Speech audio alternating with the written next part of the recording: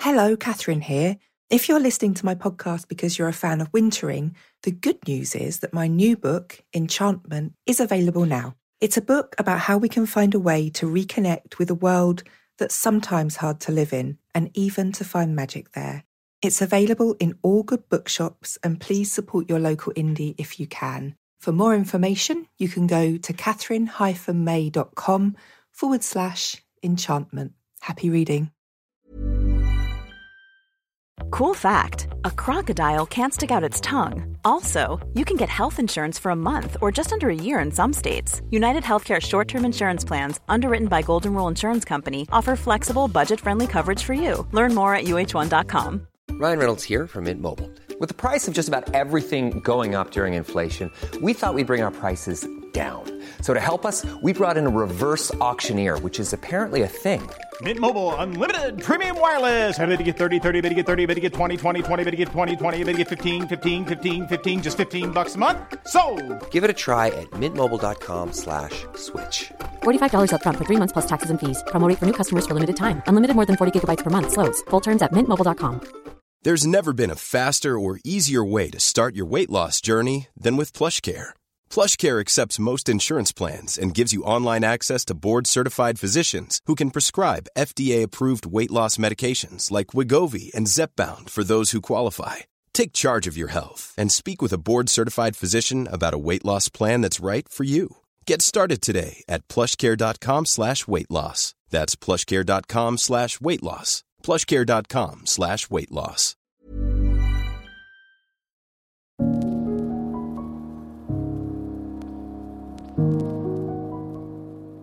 Hello, I'm Catherine May, and welcome to the Wintering Sessions, the podcast that sets out to learn from the times when life is frozen. This week, I'm talking to comedian, broadcaster, and Cold War enthusiast Angela Barnes. Angela has zero tolerance for anyone reassuring her that she's pretty. It talks over her lived experience, and it does nothing to change her self-perception. Here, she discusses the right to feel ugly and living with persistent depressive disorder, which has made her whole life feel like the drizzly English climate. But it's also made her more able than most to endure the hard knocks of living as a stand-up comedian.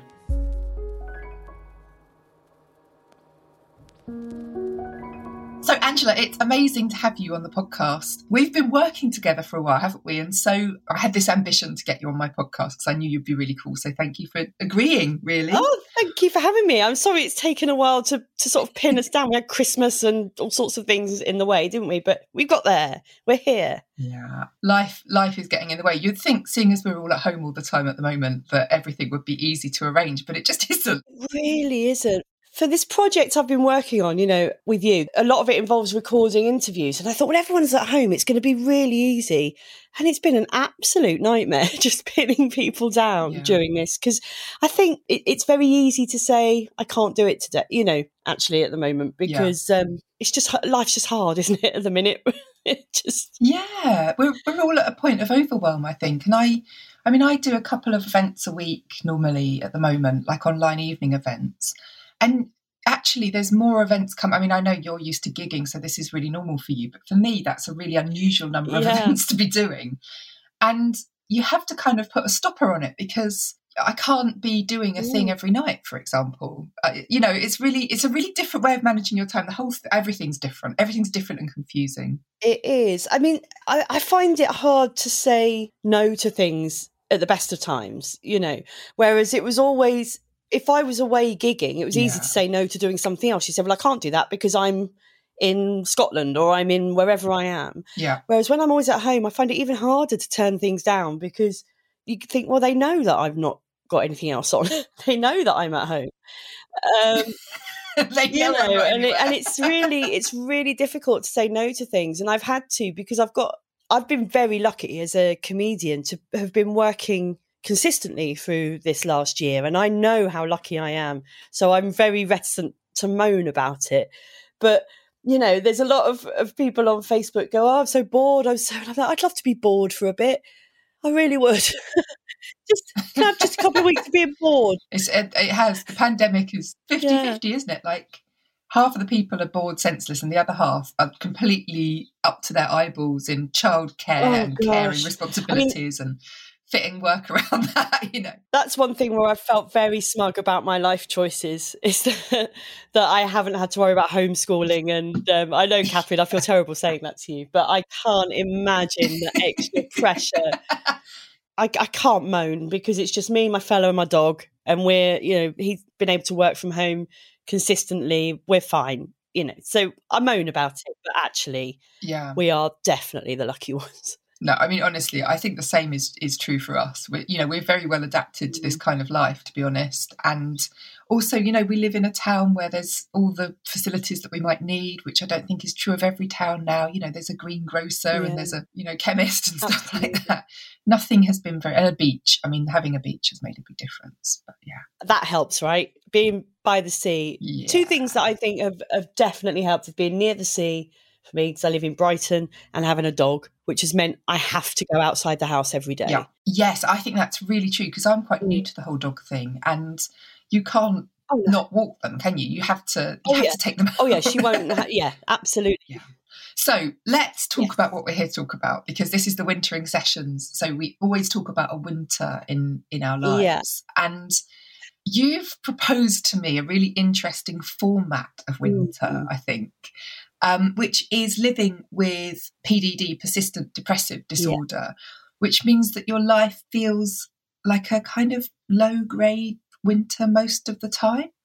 Yeah, that's how I describe it. So the persistent depressive disorder isn't quite as bleak as it sounds. It's just a sort of constant low mood. Now I take medication. I have done since I was 18, and what am I now? 44. So I'm pretty well controlled by now in my situation. But I describe it in terms of climate. So I think a lot of people's lives are a sort of Californian climate, in that most of the time it's lovely weather. It's not necessarily perfect weather.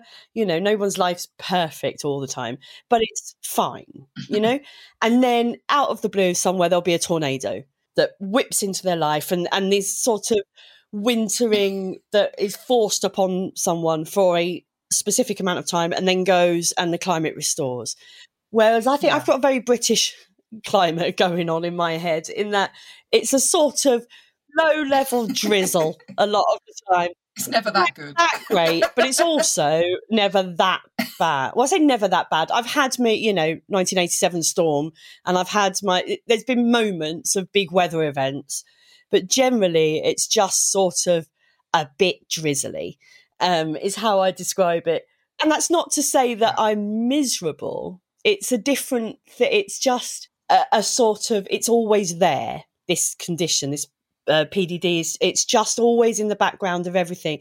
And I have what they call like atypical depression. So an atypical doesn't mean rare. It just means sort of opposite to other diagnoses. Whereas a lot of people, their depression manifests in not being able to eat and not being able to sleep and insomnia.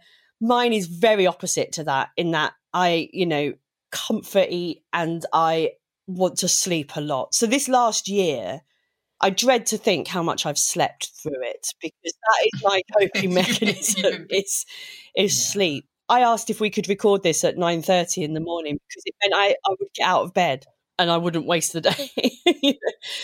Oh, really? Is that what you do now? You make it in the morning, because then I'll get up.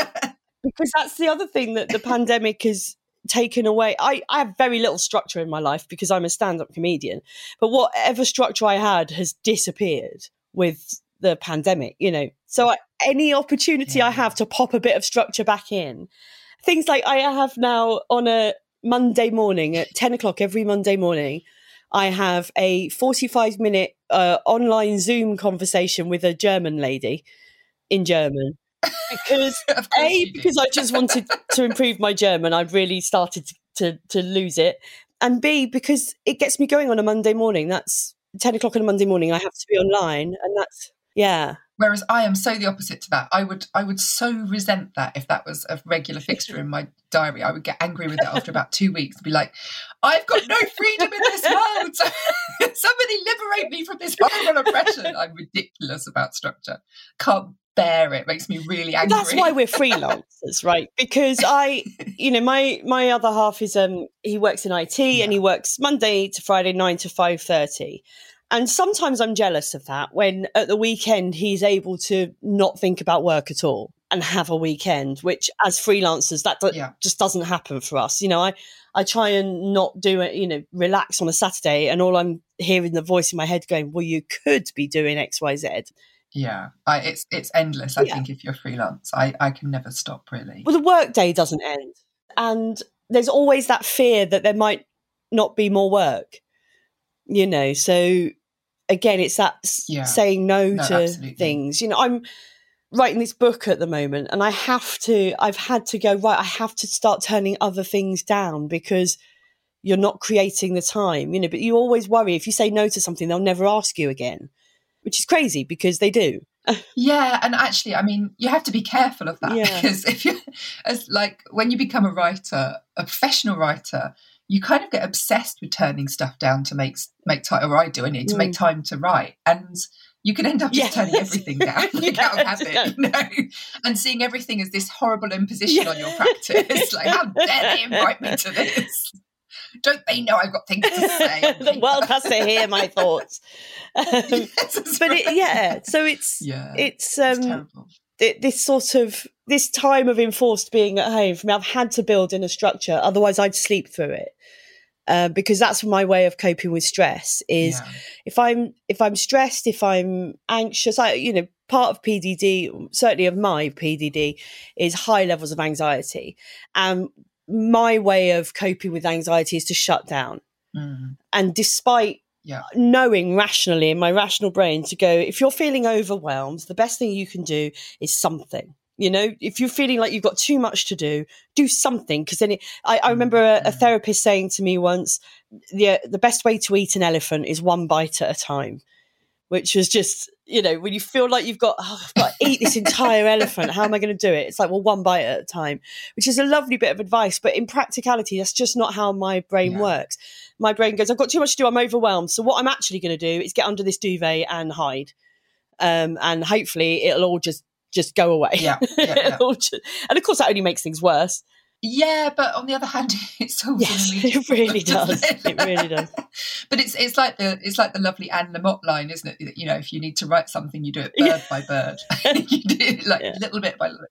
Being autistic, executive dysfunction can be a problem for me. Like sometimes I can't make my brain do anything, and that particularly, like, say if I've got a meeting booked for 2:00, my whole being is focused on that 2:00 meeting, and I won't be able to do anything in the morning quite often, which is just, it's so frustrating. My brain is so fucking stubborn sometimes. I felt like I wanted to cry when you said that, because I absolutely, and I find it such a failing in myself that if I have something, like, for example, I've got a gig tonight, an online gig, and it's a charity gig. I've just got to do 10 minutes of stand-up. I don't have to prepare for it.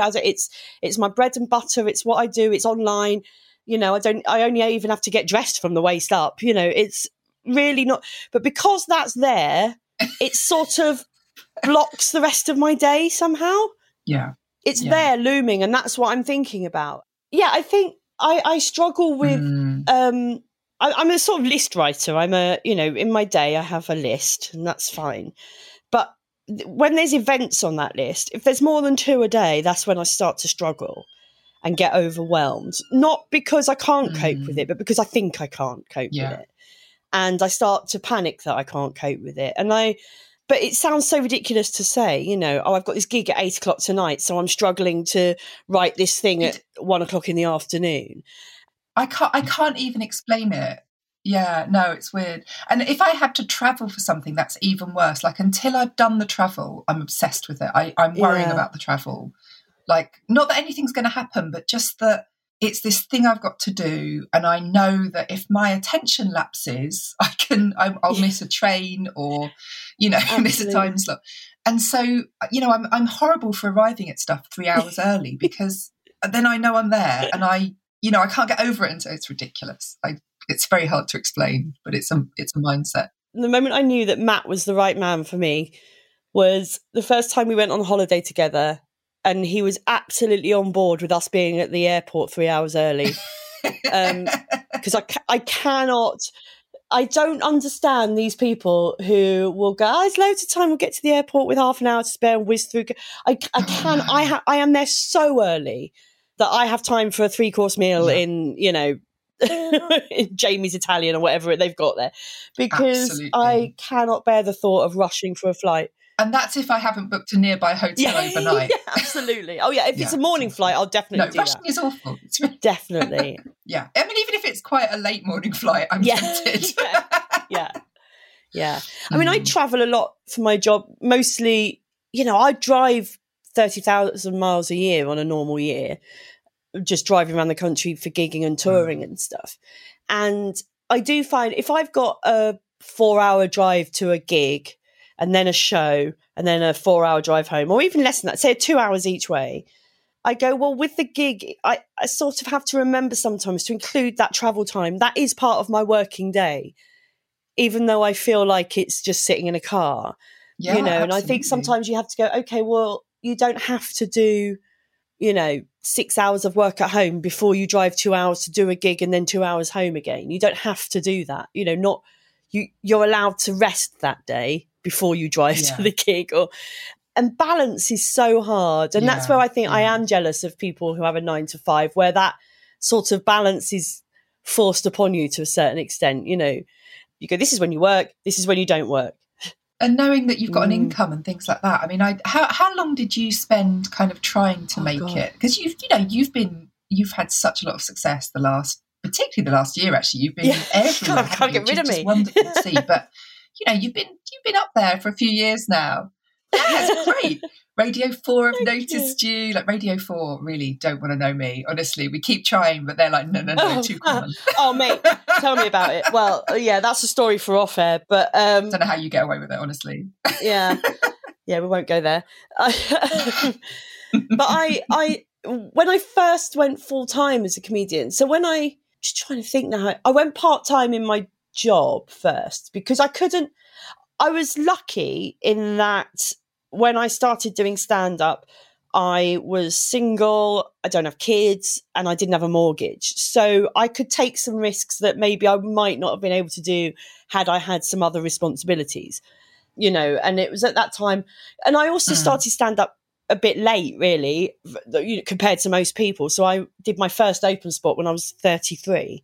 So in some ways it was easy because I didn't have these other responsibilities. But in some ways it was difficult because, I had a proper job. And so it was like, am I going to risk that? Am I going to risk a career for this whim?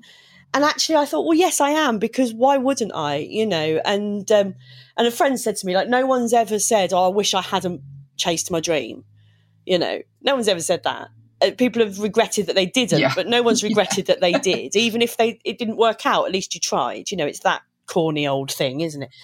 Yeah, like the worst you're going to say at the end of that is like, I gave it a go, and I gave it my best shot. Exactly. I mean, that's, So how does this is what I'm interested in, because, you've talked about having PDD.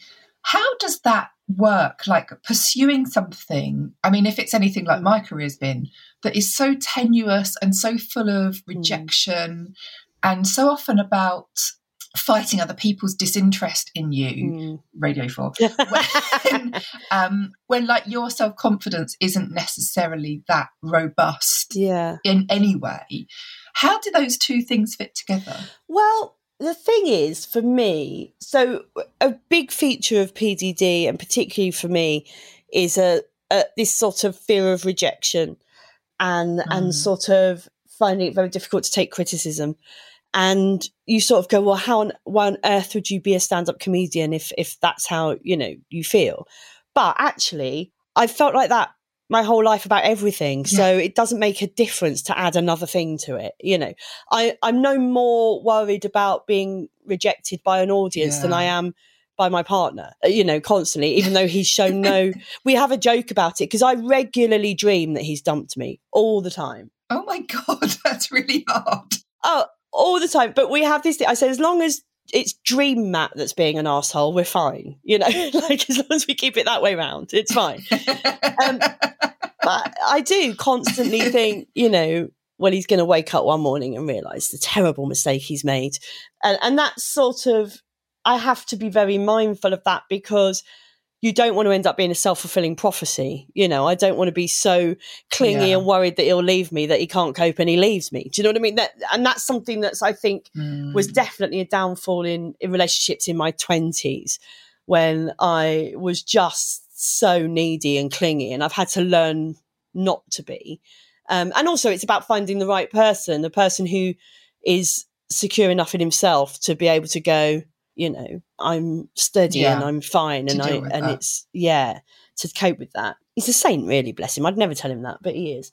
So you know, just to add, don't let on, it'll go to his head. Absolutely.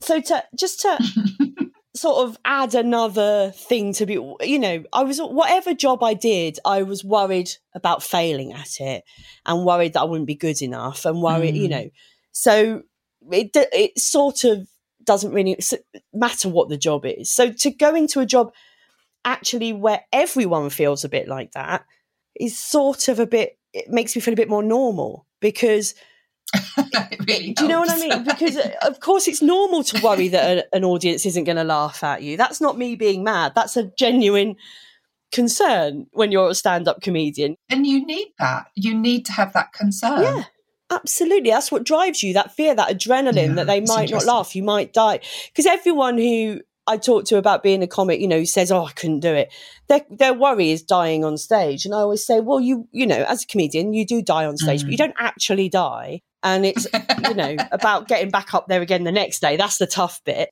But yeah, so I think that the thing I like about stand-up for me is somebody who's quite anxious and, you know, in social situations. People think that if you're a stand-up comic, then you are this sort of boundless self-confidence personified. And for some, that's true. For most of us, it isn't true. And I am a very different person on stage than I would be if you met me in a party. For a start, I probably wouldn't be at the party. You know, like you wouldn't meet me at a party. Yeah, you wouldn't meet me at a party because I'd not be there. I say the best parties are the ones I haven't been to, because I'm not good with people I'm not comfortable around or I don't know. And I'm always worried that, and again, it's this fear of rejection. I'm always worried that, am I saying too much? Am I saying too little? Am I being annoying? Am I, you know, too this? Am I too that? Whereas when I'm on stage with a microphone in my hand, then I know it's always my turn to speak, and I know that I can't be speaking too much. Does that make sense? Do you know what I mean? So I absolutely know. I actually love public speaking. Yeah. Which, you know, most people find really unpleasant. But I know that I'm supposed to be holding space at that point, and I'm allowed to talk too much because that's the expectation. And I'm in control of it. I like it. It's fine. Totally. And also, nobody's going to say anything about my work that I haven't already thought. You know, like I've already thought worse about it. It just isn't a surprise if anyone's critical about it. Yeah, it's weird, isn't it? It's not what people expect. Totally. And this is what I always say about Twitter trolls and things like that. This, you know, one of my focuses for my anxiety has always been, since I was really young, has been about how I look.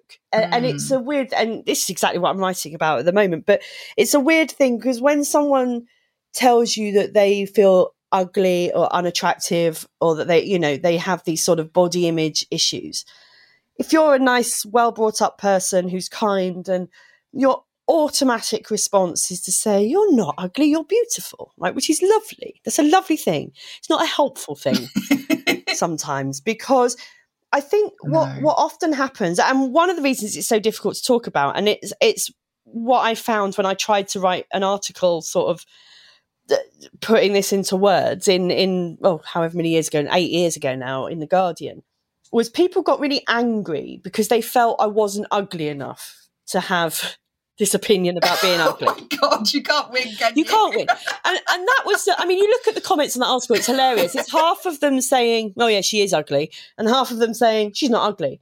You go, well, this is the thing, isn't it? You know, it's all about how you, and it's what they fundamentally or willfully misunderstood is that it doesn't matter whether anyone else thinks I'm ugly or not. It's sort of irrelevant. It's about your perception. Exactly. And it's what, you know, I've had a lot of CBT in my life, cognitive behavioural therapy, and the thing that they teach you is about these core beliefs that we have about ourselves. And they're usually formed when we're kids or very young adults. They're not necessarily based on real world evidence or anything. It can be based on something someone said to you once that you've sort of dwelt upon for however long, or that you've morphed into meaning something that suits what you think about yourself. And these core beliefs are really hard to shift. And whether they're true or not is utterly irrelevant, because once they've set in your being, it's very difficult to quit. So you might have the core belief, like I do, you know, that I feel unattractive. Now, through CBT, you're taught to sort of look for evidence to kind of support your point or not support your point. So as much as I might go, well, you know, I've got someone who wants to marry me, so I can't be that unattractive. I've got, you know, X, Y, Z. I have to, that's not my natural state of being. My natural state is to think, oh my God, thank God this morning we're doing this without videos on. Otherwise I would have had to put a full face of makeup on to face Catherine this morning because she wouldn't want to look at this. You know, that's the default setting. Whereas actually, I have to override that and go, Catherine won't give a shit what you look like this morning. And also, like, you know very well, I'm face blind. Well, so exactly. It makes no difference. In fact, I could have got someone to sub in for me. You actually could. I'd have known your voice, though. You'd have had to have voice over it. I'd have been like, oh, I don't remember her hair being that colour.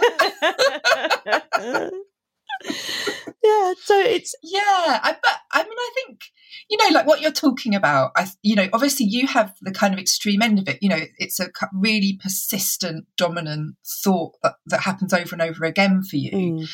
But it also speaks to being female, I think, for most of us, and to that ongoing experience of wondering if you're pretty enough, because so much in our society is judged on pretty. And I find that really, you know, like as a, you know, I'm like 44 this year, I think. I keep having to look it up, actually. I can't quite remember how old I am this year. But I'm in my mid-40s now, and my attractiveness is no longer relevant to the world, honestly. I mean, it's just not what I'm out there trying to offer. And I've been married for 20-something years now, 22 years. Like that, seriously, how attractive you are becomes very, very irrelevant after you've been married that long, because you don't even look at each other anymore. It's like, you just assume that the other person's still there. I always worry I'm going to die of some hideous skin cancer that takes over like the back of my neck and I can't see it, and my husband just won't notice. So he doesn't look at me anymore. I really think that's a very, very kind of acute possibility in my life. Anyway, I'm rambling, but what I'm trying to say is not even funny. That is really... It's quite dark, but it's quite amusing. It's quite dark, but it's really true. But it's so funny that despite the fact that I'm not offering pretty to anyone, and I, you know, like I did used to try and do that, and I gave up because I realised what a fool's errand it was, that I still have that thought that pops into my mind every now and again that, like, oh, the person I'm talking to is going to be really disappointed because I'm not attractive enough. You know, like nobody ever said that writers were supposed to be attractive. I mean, actually quite the opposite, but that it's so persistent in our society. Yeah. And, you know, if you say that, I mean, I posted on Instagram recently about noticing how much my face has aged this year, and I meant it in quite a neutral way, actually. Yeah. But, you know, like loads of people crowding in to say, oh, but you're so, no. It's like, yeah, but that's just not, it's not even true. Like lying to each other doesn't help. No. My face is aging. And by telling someone that they're beautiful it's not even if they're not, but when they're expressing, like you say, just a fact, saying, oh, my face has aged this year, because everyone's face has aged this year, you know? And by what you then doing and saying, no, you're wrong, you're actually this. And you go, no, hang on a minute, stop negating what I'm saying in a way that you think is helpful. Because why does beautiful have to be the optimum state? The problem, it's such a complex problem, because we tell our children that looks don't matter.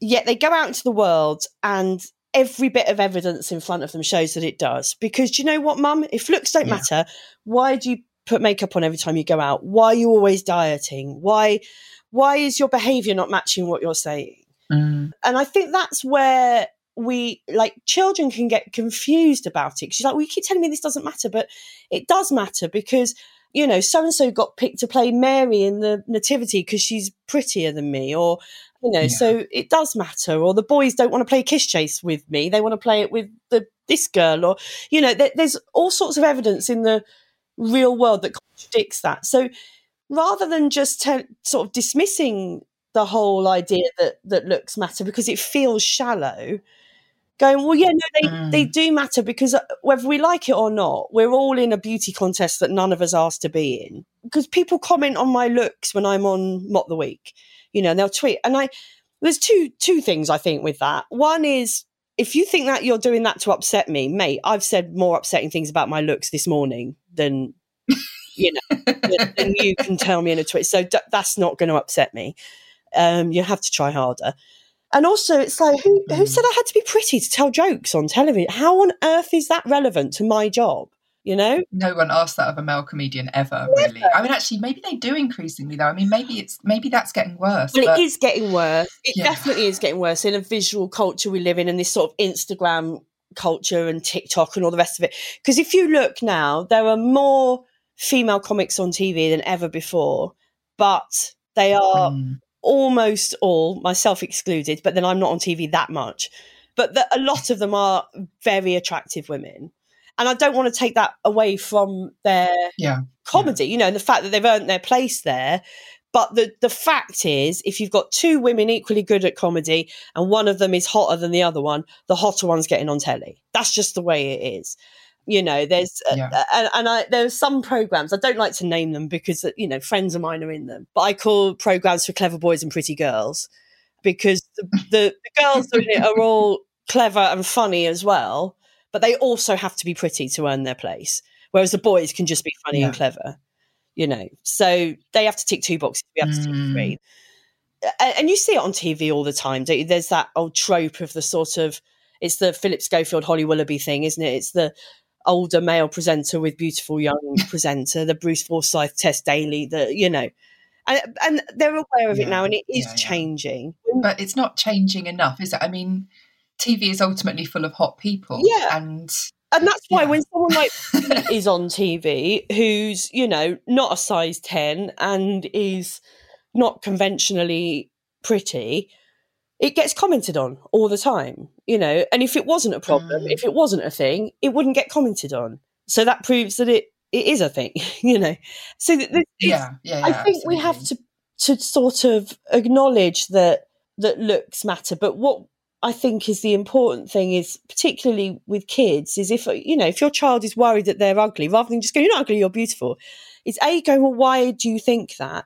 Because that's the chance you've got. They might say, oh, somebody at school said this to me, and you go, well, did they say that to you, do you think, because they really think that, or were they cross with you and that's why they said it, or were they jealous of something, or were they, there's many reasons why. And how painful it must be to the people that have given the insult, for it to be so important to them that they use it against other people. That they're internalizing some kind of demand to be beautiful as well by the fact that they're throwing that around as an insult. Absolutely. And also, I have a new strategy with trolls on Twitter, and my strategy now is usually just mute them, ignore them.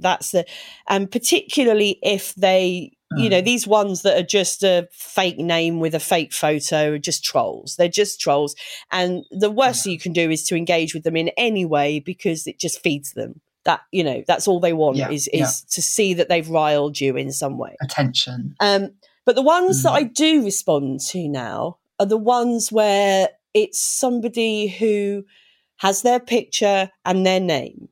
Because I think you must be hurting, because a happy person doesn't do that.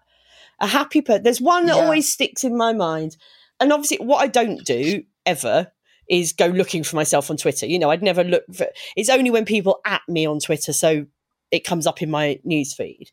that I see these things. So the fact that people can say what they like about me without tagging me, that's entirely up to them. I don't, it's none of my business what people want to say about me. But when they tag me in it, knowing that I'll see it, then it's my business. And if they've done that with their name and their picture, and they're owning that, they're not just trolling, they're owning that's what they want to say to me. They've made a conscious decision to go, this is me and this is what I want to say to you.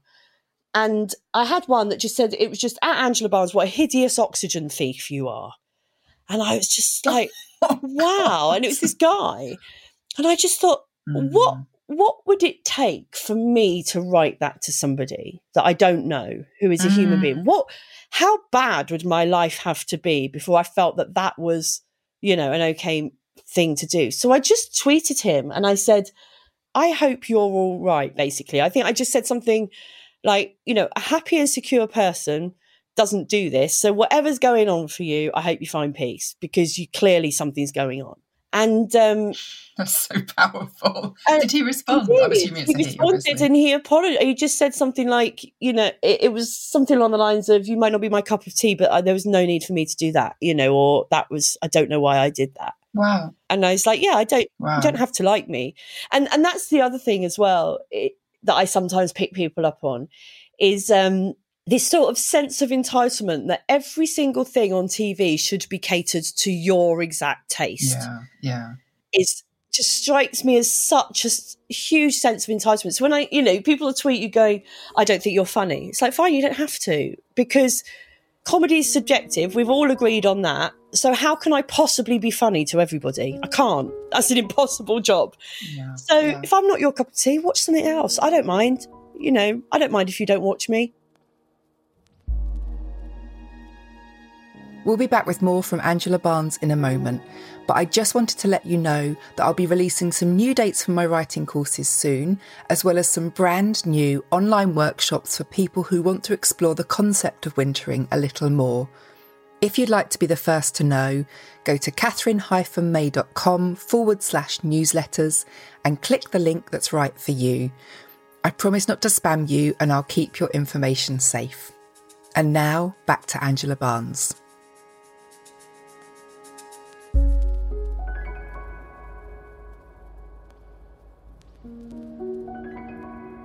But that's so interesting, isn't it? Because I think most, like 80% of criticism that comes towards you is that it's like, this isn't to my taste. That's what it's saying when you kind of look into it, and you sort of think, where did you ever get the impression that everything was made for you? Yeah. Like, at what point did you not think, oh, I can just change the channel, or oh, this book isn't for me? Yeah.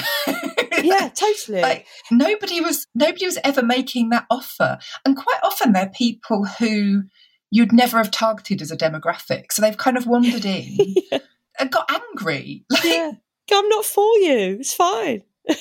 I mean, I get kind of angry right-wing middle-aged men shouting at me on Twitter or whatever, saying, you just want everybody to be weak, and what? Sorry? No. I mean, what?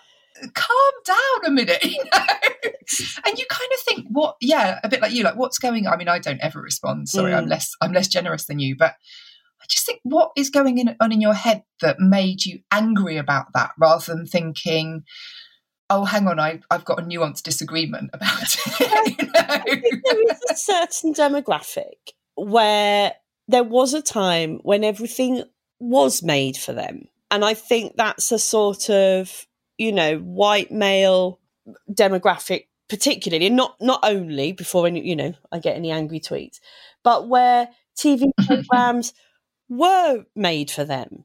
And if they weren't, if they were made for, they were in a specialist for women slot, despite us being 51% of the population. You have newspapers would have the woman's section, as if we don't, we're not interested in the news. We need our own bit with the makeup tips. And so they were used to everything. And that's where sometimes, people go, oh, women, I don't like female comedians because they only talk about women's stuff. It's like, what? Male comedians don't talk about male stuff, Oh my God, if I have to hear another joke about someone's balls. Oh, do you know what I mean? Or someone's flipping prostate examination. Oh. And I remember Sean Walsh had a lovely line he said once, and I'll get it completely wrong, but it was along the lines of, he said, people think that female comics just talk about their periods all the time. He said, do you think that male comics wouldn't mention it if they bled out of their dicks 5 days a month? And it's so true. Oh, we'd hear so much about it. Do you know what I mean? You're like, well, of course it's part of our experience. Yeah. Yeah, and it's an experience that's been hidden for ages. And actually, I think, yeah, exactly. Yeah. And it's not an experience that, a handful of people go through. It's an experience of 51% of the population. And yet we're supposed to, because so much has been tailored towards the male audience for so long, and women do find that funny because that's all we've had, So we've been conditioned to go, yeah, I can laugh at the male experience because I'm able to be empathetic in that way, or I'm able to laugh at someone's experience that isn't mine. And I don't know where this sort of ideas come from, that we can only find things funny if they're directly within our own realm of experience. It's bullshit. It's it makes no sense. So, I always think when men say, I don't find women funny because they talk about things I can't relate to. Go, who said you had to relate to something to find it funny? That's insane. It's a really bizarre idea, actually. And that's the job of storytelling. That's what we tell stories to do, to give people a hit of that experience. That's what's interesting about it. Exactly. Such a strange attitude. Yeah, but that's, entitlement, I think, has been really exacerbated by social media. And you see it if you watch something like, I love MasterChef, right? And whenever Celebrity MasterChef's on, I'll have a look at Twitter. And every single time, you get people going, it's supposed to be celebrities, I don't know who they are.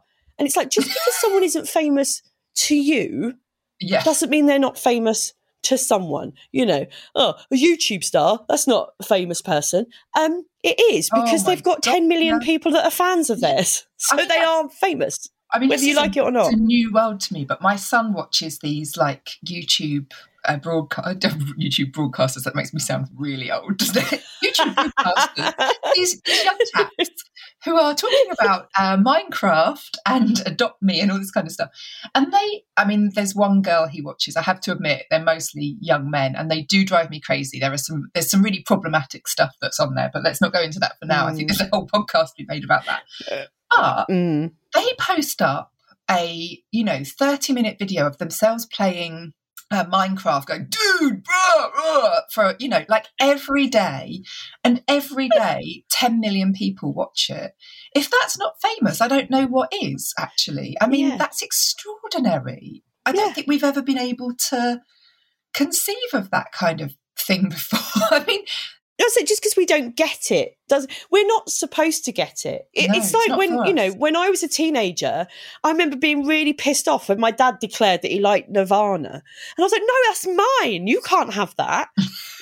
Kids are supposed to like things that adults don't get. That's the law. So I'd be more concerned if you said to me, I sit with my son and watch these guys on YouTube, they're brilliant. I'd go, well, that's not right. That's not how it's supposed to be. No. That's his thing that he gets that you don't. No, and absolutely. And it's for me, it's quite transgressive, and it's supposed to be, there's a lot of stuff about making money and stuff that I find really uncomfortable, but maybe I need those buttons to push. But it is just like, I remember my dad saying, the thing about Nevermind is it's just a straightforwardly great rock album. And I wanted to kill him when he said that, Exactly. I wanted to stop liking what I like. Anything other than a straightforwardly good rock album, Totally. Anything but. I remember the first. So my parents both loved comedy, radio comedy. I was brought up on, and like Monty Python and all of that. My family loved, and I can remember so clearly the first TV comedy that my parents didn't like that I liked, and that was Mary Whitehouse Experience. Right. And when that came on, oh my God, are we both Mary Whitehouse geeks? Oh, of course, yeah. We were grammar school girls at the same time. I was such a fangirl. Oh, but you had to watch it because the next day at school, that is all everyone was talking about, was the last night's episode of the Mary Whitehouse Experience. Yeah. So you had to watch it, and I loved it. And my dad didn't find it funny, and that was the best news in the world to me. It was like, yeah, you just don't get it. And, that's how it's supposed to be. I'm supposed to go to my dad, you don't get it because this is for me, not for you.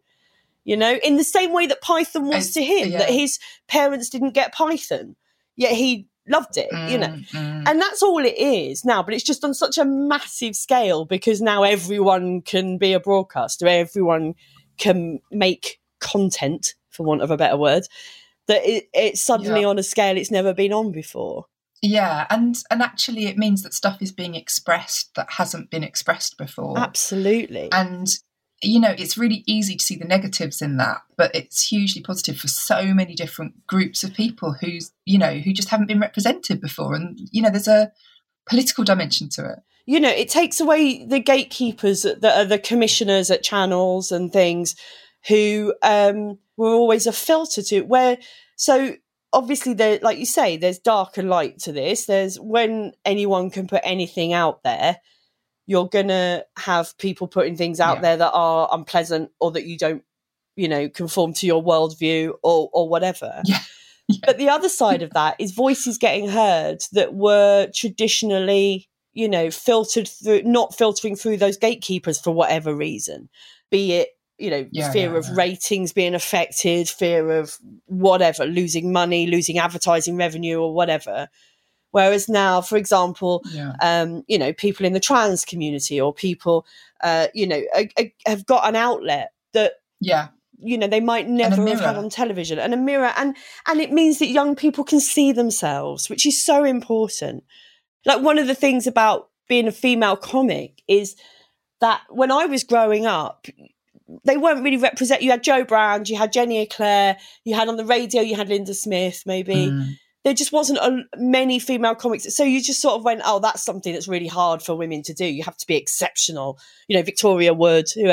Whereas now you see female comics almost evenly represented, not quite, but almost. To a young girl now watching TV, there's no reason why comedy wouldn't be for them. Yeah, it's so much more normal. It's you have to see it to be it. And I just think the YouTube and people being able to make their own content just shows people can see themselves, whoever they are. You can see yourself represented. And that's a really powerful thing. Massively. No, it's so important. And I like one of the vloggers that you can't even say vlogger, that's wrong, isn't it? YouTubers that I am so old, that my son watches. But yeah, no, so one of the guys that he watches talks about his ADHD, which, is so useful and positive for so many people to hear. And there's another kid he watches who's autistic and has talked in quite a lot of depth about having difficulties with repeated tics that have caused him loads of problems and how he's, felt very embarrassed about that. But how actually the friend that he broadcast with was one of the people that accepted them as part of him. Aww. And my son showed me it because he thought I'd be interested. And I was like, wow, when I was a kid, I couldn't have seen that conversation happening anywhere, not just about someone talking about difficulties they're facing, but also hearing someone else's acceptance of them. It's kind of mind-blowing. I mean, we come from, and looping back to what we were talking about originally, which is your persistent depressive disorder. When we were teenagers, depression was a dirty word and it was embarrassing, wasn't it? It was not something that you could have owned up to in public and expected any kind of positive response. Yeah, absolutely. When I was first diagnosed, I was at university, and I genuinely think I'd had this condition since I was a child. I think I was an odd child. And I think it'd always been there, and it's just part of who I am. And that's why it's not, it's a chronic illness. It's never going to go away. It's part of my DNA. It's part of who I am. There's no cure, and that's fine. It took me a long time to come to terms with that. And I remember once after a stint in hospital, and I came out, and I remember my dad saying to me, I sort of stopped taking medication. I ended up in hospital, and I came out, and I was like, I don't want to take the drugs. Because I just saw it as a failing. And my dad is a type 1 he's no longer with us, but he was a type 1 diabetic. And so he'd been injecting himself with insulin since he was a 7-year-old. And he said to me, he just went, okay, well, you don't take your medication, I'll stop taking mine. And I went, what are you talking about? And he said, he said, you're right. Yeah, medications are failing. So I'm going to stop taking mine. I was like, it's different. And he said, it's not different. It's like, you've got a deficiency. You take medication to, he said, if that's a failing, then am I failing by taking insulin because I can't produce it? I love your dad. He was great like that. And it really brought it home to me, was just like, oh yeah, it's no different. It's no different. It's a chemical imbalance that the medication restores. And I know that now, but it took me a long time to come to terms with that, because it was seen as being a real sort of talking point. Oh, she's on antidepressants. She's on this. She has to take drugs. She's mad. She's all these things. Whereas now kids are so open. Yeah. I had a lovely moment. My friend has he's 16 now, but this is a couple of years ago, so he would have been about 14. And I know you and I, Catherine, both grew up in Kent and were grammar school girls, where they still have the archaic grammar school system. And I was talking to my friend's son, who's at Maidstone Boys Grammar School. And I was just chatting to him, I was asking how school was and stuff, and talking about his friends. And he was telling me a story about something. I can't remember what it was. And he just said, really matter-of-factly, he was 14. He said, oh, my friend Ollie, he's gay. And he did this. And I was just like, whoa. When I was 14 at grammar school in Kent, I'm sure I had friends that were gay, but I definitely didn't know it. And they definitely weren't out, and I was like, oh, this is progress. This is amazing. Because it wasn't a thing. He wasn't making a point of, oh, I've got a friend who's gay. Can you believe it? It was just, oh, by the way, he's gay. And he did this. And I was like, that in Maidstone, a 14-year-old at the grammar school in Maidstone, this is real progress. This is real, and it made me so happy. I was like, oh, I've got hope for this generation that they're just so accepting. Yeah, no, it's really true. Yeah. I know I've got some friends with an 8-year-old who's already told them that he fancies boys. Amazing. And, everyone's just like, oh, isn't that lovely? Yeah. we're just like, oh, it's so nice that you're talking about that already. Yeah. It's changed. It really has. My friends, it's the same friend, actually. She's got 3 kids. So the oldest was the one I was just talking about. But her middle son he's brilliant. I mean, if any of them are going to be a comedian, it's this one. He's such a drama queen. I love him. But from a really young age, he's got a little sister who's maybe 2 years younger than him. They're quite close in age, and they're really close. They get on really well, the 2 younger ones. But he couldn't understand why she could have fairy dresses. So his mum was like, well, if you want a fairy dress, you can have a fairy dress, And one day they had like a non-uniform day at school.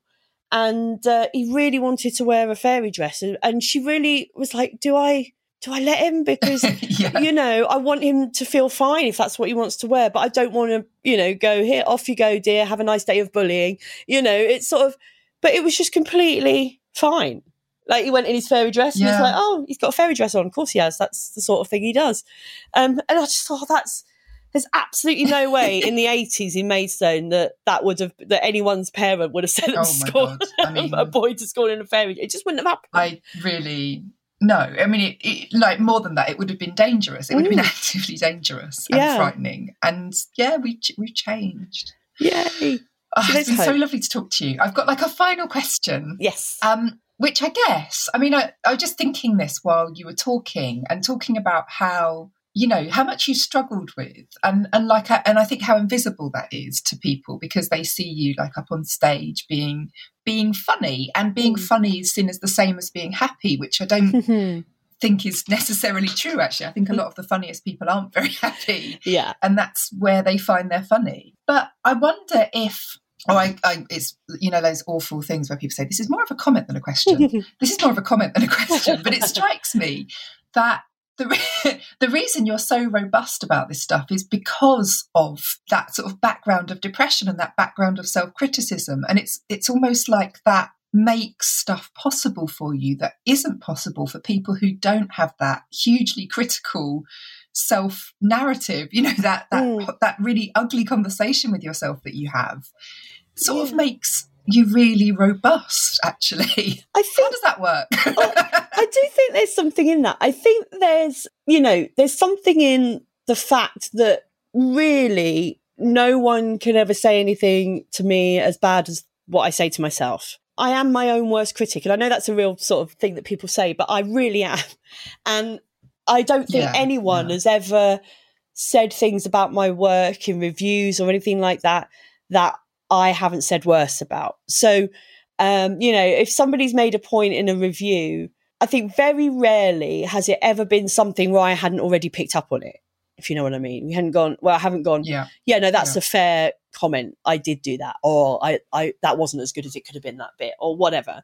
And there's something I did a whole show about this. I did a show called Rose Tinted, which was about how, my whole life people think I'm a pessimist and I expect the worst. But I stand by the fact that that's not necessarily a terrible way to live your life, because then you're always prepared for the worst. And actually, when the worst doesn't happen, it's a really lovely feeling. And I compare it to how I quite like having bad dreams, because I have a bad dream and I wake up and my reality is wonderful. Whereas if I have a really good dream where everything's brilliant and you wake up and reality's shit, So I just think if I this sort of robustness, I think, comes from expecting the worst. And 9 times out of 10, the worst doesn't happen. And so that's whatever does happen is a positive, if that makes sense. Yeah. And if the worst does happen, you're prepared, right? You're prepared for it. Yeah. I go, well, I knew that was going to happen, so I am prepared for it. And I don't necessarily think that all this sort of think positive and it'll happen stuff is, there's something to be said for a bit of visualization and for, hoping for, but also to constantly be having your hopes dashed is, particularly in the industry I work in, there's a lot of rejection, and there's a lot of times when, you see maybe people that should be doing what you see it all the time. When you go to your local comedy club and you'll see acts, you're like, how are these people not on Live at the Apollo? They're brilliant. And you go, well, there's a myriad reasons why they're not. Yeah. And one of them is just luck, and I never underplay the role of luck in my life. Now, sometimes I might overplay it a little bit because people go to me, now, come on, Angela, it's not all luck, is it? You have worked hard, you have done this. And I say, yes, I have. But you can't deny that there's been a sprinkling of luck in there, because, there's other people that could do what I do that aren't doing it, if that makes sense. And so it's a limited field for people that can be on television doing what they do. So I remember when I first got offered to be sort of more regular on Mock the Week. So I'd done a couple of series where I'd done 1 or 2 episodes, and my agent phoned me up. And my agent, I always say this, my agent is brilliant, because he's really good at knowing when to push me and when not to. He's really good at knowing how to talk me off the edge of a cliff, and how to go, okay, I know she really doesn't want to do this, and if I push her, it's going to send her into a spiral. But also he knows when to go, she can do this, she just doesn't think she can, so I need to show her she can. He's very good at that. And a perfect example of that was when, so he phoned me up, he said, brilliant news, they want you to do 4 episodes of Mock the Week this series. And I said, I can't do that. He said, what do you mean you can't do that? I said, I'm not good enough. I'm not like, I've been fluking it so far, and I can't fluke it 4 times in a series. And he had to go, right, they're not doing this because they feel sorry for you. Like he said, out of charity, because it's like, oh, let's give her some work. He's like, they're making a program. They want to be the best program it can be. And they've decided that for that to happen, they want you on 4 of their episodes. So why on earth are you, it's not your place to decide whether you're good enough or not. It's theirs. And he talked me off that ledge. But my instant reaction was, no, tell him no, I can't do it. And that's where having an agent is good, because otherwise I would stay in my comfort zone forever. And sometimes I need a kick up the arse to get out of it. Oh, I mean, having the right support network is so important. I mean, that made me think about my agent last week, who said, this thing we're negotiating, they've asked if you'd want a fee for that. I was like, oh, no, I'm not bothered. And she was like, Catherine, we will be asking for a fee for that. I was like, oh, yeah, you're right. Yeah, sorry. Because I defaulted to this, immediate assumption that, no, of course, they won't want me if they have to pay me for it. That's how I think, particularly as women, particularly as working class women, we're taught to be grateful for any pennies people throw our way. And you go, oh, you're going to pay me for that. Oh my God. I feel embarrassed about every penny I earn. Like every time I earn money, I feel a bit like, oh God, I've ripped someone off really badly there. But it's so insane because you work so hard, and also oh my God, yes. have a skill that not everyone's got. Like, if we could all be writers and comedians, then everybody would be a writer and a comedian, right? So it's and I think that sometimes, particularly with stand-up, is I forget that there was a process to get to where I'm at, and I just think like, I feel like I'm hoodwinking everyone because I'm like, literally anyone could do this. Why are they choosing me? It's so it must be easy because if I can do it, it must be an easy thing to do, because I don't remember having to learn how to do it. And sometimes I sort of go, because I did a comedy course years and years, 10, 12 years ago now. Oh, right. And it was 12 years ago, blimey, at the Comedia in Brighton. And it's a brilliant course, the Jill Edwards course. I really recommend it because what it did for me was just gave me, I would never have had the confidence to just go out there and give it a go without having some structured way in. And because of that course, Jill Edwards, who runs it, who's absolutely brilliant, she now, because I live in Brighton, I go back and do a Q&A with her students when she runs the course now. So she runs it twice a year. And I'll go in and do a Q&A on a Saturday afternoon with the students so they can ask, what it's like being a working comic and all those sorts of things. And then at the end of the course, there's about 30 people do the course. And at the end, they have a new act night and you have to audition because 12 of you get to then perform in this showcase. And of course, I did that in 2009. That was my first ever gig, that showcase. So now I host the showcase at Comedia that happens twice a year. I MC it. And it's really good for me to do that because they're all nervous and they're all starting out. And it's a great atmosphere because there's 300 people. It's all their friends and family they've invited. And it's, they can't fail really at this gig. And I always say to them, you're going to feel like, you're the best comedian in the world. You're going to feel like you're Richard Pryor after this. And then you're going to go and do an open spot in a room above a pub somewhere and die on your ass. And that's reality. But enjoy this moment. And it's really good for me to remember that that's where I came from to where I am now. I came from doing that gig where I wasn't very good. I had about 4 jokes that weren't very good. And, I was nervous and my voice was wobbly. And to go, oh, actually, this didn't happen overnight. Like I have had to work hard and I have had to hone a skill. And because of that, that's so important, isn't it? That. And that's it. And it's because of the work you've done to get to the point. It's what people are paying you for. Because otherwise, they'd pay one of these nervous kids doing their first gig if they were good enough. Do you know what I mean? Like you have to remind yourself of that. This didn't. And happen that's where overnight. the hard work. That's the hard work part of it, isn't it? That actually. It takes 5 minutes if you're talented. Because I do. The truth is that people that do succeed in our industries are talented in the first place. But it takes talent, which you bring to the table, and then 10 years of hard work on top of that talent to hone that talent into something that is exceptional enough to attract, national attention or whatever. Yeah. And that's maybe the conversation that we don't have enough, that actually, yes, you do need an element of talent. It's very hard to learn talent, you can't really study for that. But what you can study for is like the 95% that you need of polish and control and skill and experience. Like that cannot be, Just the willingness to do so much before it breaks through. For every comedian you see on telly, people think that your first TV appearance is your first time doing comedy. They don't see the 10 years you spent on the circuit before it to get to that point, And I think with writing and with comedy, part of the problem of people's perception is that when writing is good and when comedy is good, it's good because you don't see the hard work. If you see the hard work, then it's not good, I mean, because there's been nights when I've made comedy look like hard work. And they were not good nights, and so because the trick is in concealing the hard work, people think it isn't hard work because they watch it and it's just a person talking on a stage or it's just some words in a book, And so that's why I think it's very easy for people to think that it's an easy job and that they could do it.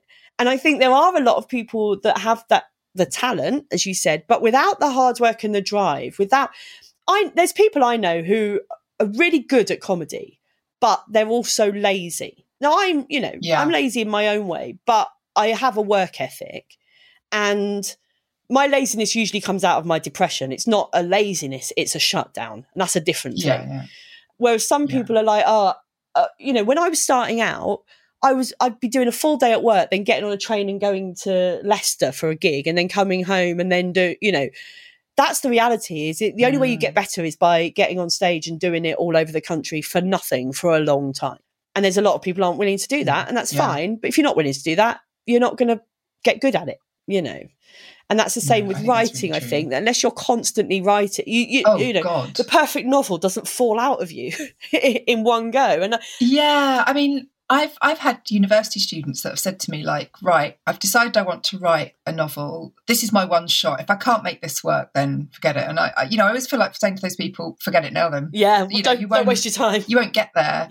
Yeah, you won't get there in the 2 years that you've given yourself. Yeah. You're not committed enough to this. Yeah, and honestly, that often those people's commitment does change when they realise that, but not always. And it's sort of like, no, sorry, if you're not willing to keep going despite endless failure and despite being endlessly dissatisfied with your own work, then no, you're not going to do it. Sorry, you won't want to hear that piece of criticism, but I'm right. Yeah, totally. I think the best comics. Well, I know I've never done a show that I think is finished. Even when I'm touring it around the country and then I put it to bed, I still go, when I put that show to bed and that tour's done, I go, I never got around to finishing that, And I think that's part of being a good writer, is that feeling that something is never the best it can be. But I also think there's this kind of myth that you're striving to reach a fixed point. And it shocks people when I say to them, like, I still throw out the majority of what I write. Like, the majority of what I write is not good enough and falls well below my standards. And, I'm writing a new book at the moment, and I have probably thrown out at least a book and a half worth of writing already on this book. And people say, oh, so you draft loads. It's like, oh no, I've not even reached a draft yet. Well, this is a stage I'm sort of at of going, I feel like I've done so much work and I've got so little to show for it, because I keep coming back to it going, it's not good enough. It's not good enough. And that's not just me being the hypercritical me that I am. That's me going, I don't want to show that to anybody because it's not right. I know when something's not good enough. And the whole process has taken me so much longer than I thought it would. Even though I know, I always say with writing comedy, 90% is writing for the bin. If I sit down to write some material, if I write for a day, if I work for a day to write some stand-up, I am ecstatic if I've got one joke at the end of the day. Then the day was worth it. If I come away and there's something I can try out on stage the next day, that's been a good day's writing. Most days I look at it and go, no, there's nothing there. And that's the reality of it, is you have to, you have to keep, the gold doesn't just arrive. You have to keep writing and eventually, hopefully some gold will spill out.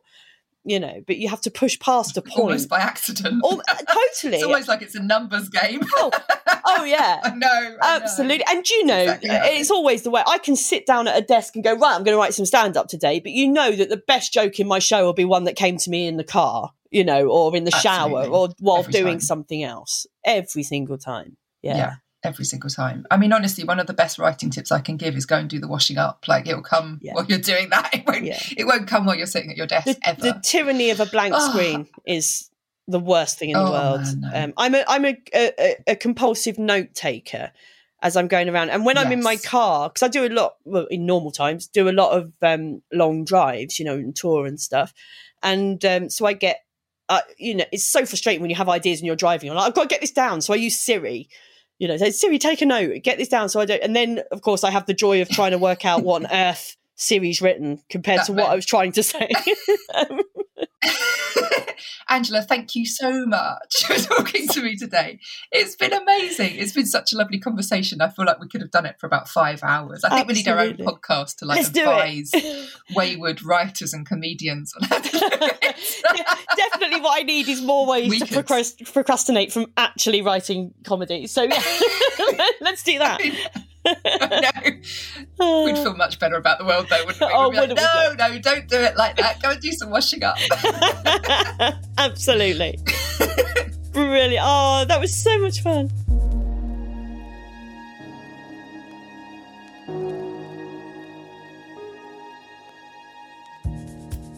And that's all from us today. Thank you so much to Angela Barnes for such a frank and fascinating conversation. Hopefully she'll be back on tour soon, and you can follow her on Instagram or Twitter for more information. Links are in the show notes. I'll be back next week with another brilliant writer who's intimate with winter. Thanks for listening.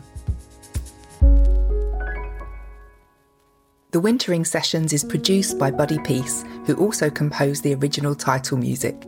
You can buy Wintering, The Power of Rest and Retreat in Difficult Times in all good bookshops. Ever catch yourself eating the same flavorless dinner 3 days in a row? Dreaming of something better? Well, HelloFresh is your guilt-free dream come true, baby. It's me, Keke Palmer. Let's wake up those taste buds with hot, juicy pecan-crusted chicken or garlic butter shrimp scampi. Hello Fresh. Stop dreaming of all the delicious possibilities and dig in at HelloFresh.com. Let's get this dinner party started.